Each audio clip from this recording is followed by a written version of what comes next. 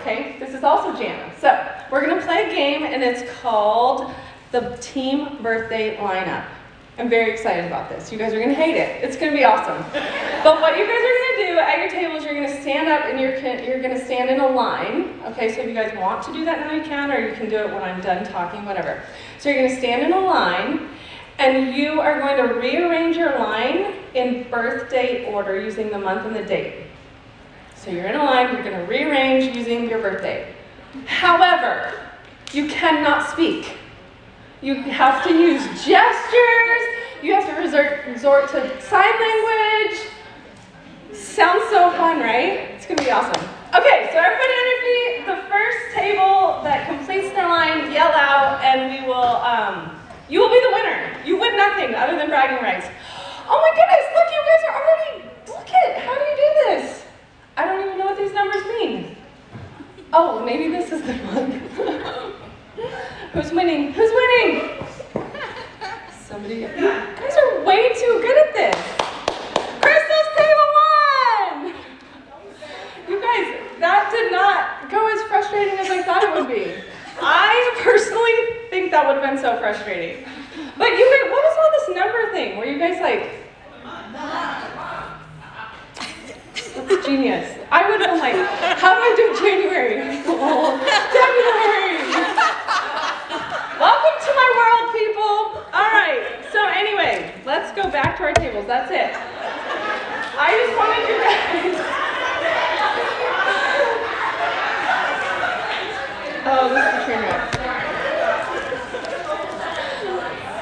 All right.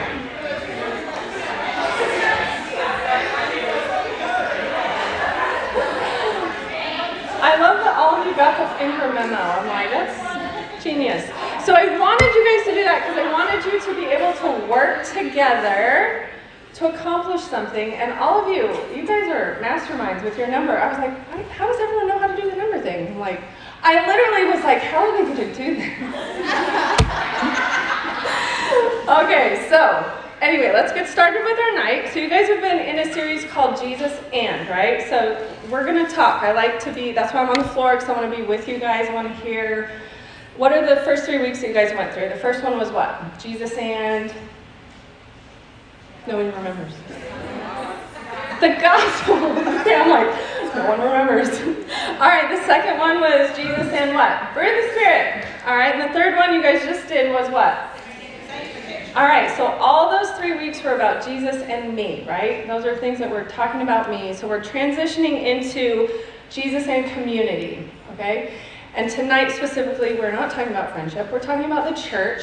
And I freaked out a little bit because I was like, did I get the wrong topic? And I got the wrong memo, so I was like, oh, what am I going to do? We're talking about the church, people. It's going to be good, okay? So when we're looking at the church, we want to ask the question, what's the purpose of the church?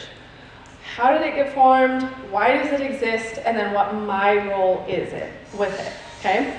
So that's what we're going to talk about tonight. So as we dive in, let me pray to transition us into what we're going to talk about, and we'll get started. So, God, just thanks for being here. I love seeing all these women. I love the rich history that we have, and I just pray, Jesus, you have a very specific purpose for the church.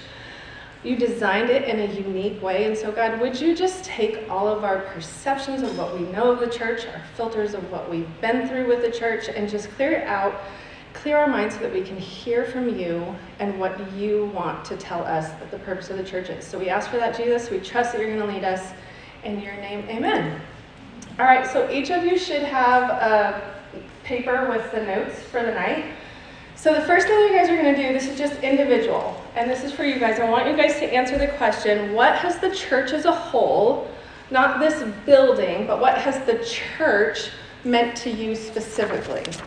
Okay, so you're going to just write down some words. And some of you, your experience is going to be awesome. It's going to be words that are like encouragement and comfort. Others of you, your experience isn't going to be as good. It's going to be pain or gossip, maybe even unsafe. Okay, so take some time and write some words down, and then we're going to chat about some of those words.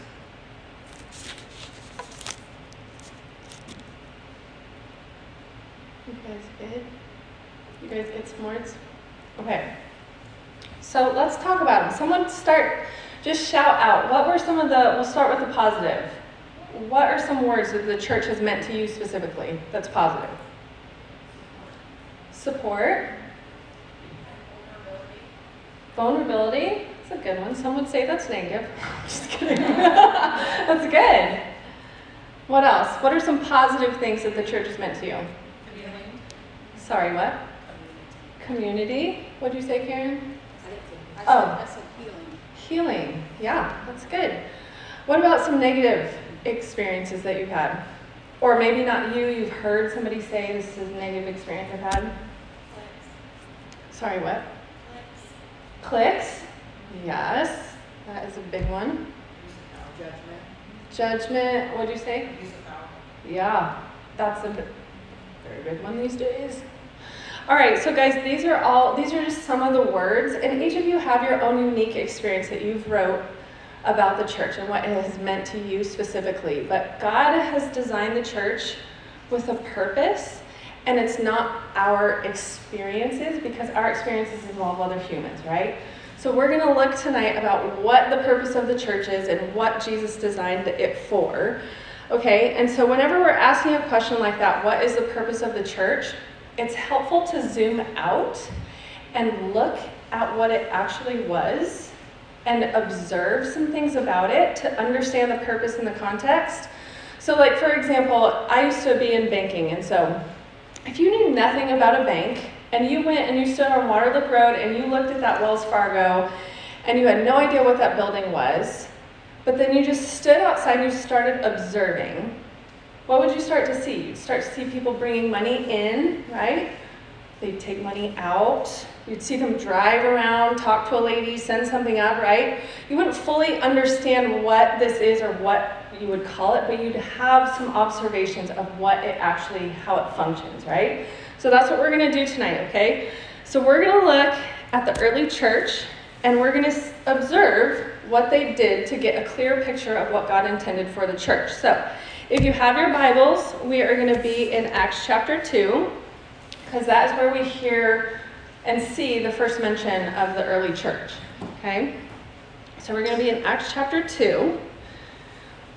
And just to give you guys a little bit of background of where we're at picking up in Scripture. So Jesus just finished his ministry. He died, he rose again, he ascended into heaven, and then he left and empowered his 12 disciples to go share that message to other people. Okay, so the church as we know it, the building, the services, all that did not exist at this point.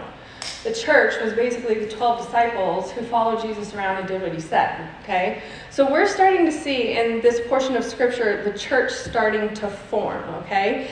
And so this book of Acts, it was written by Luke, and it joins together what Jesus was trying to do and teach through the Gospels with what he continued to teach, but through the apostles and the establishment of the church. Okay, so he's just furthering along using the apostles, which are disciples, if you don't know the apostle word, and to establish the church, okay?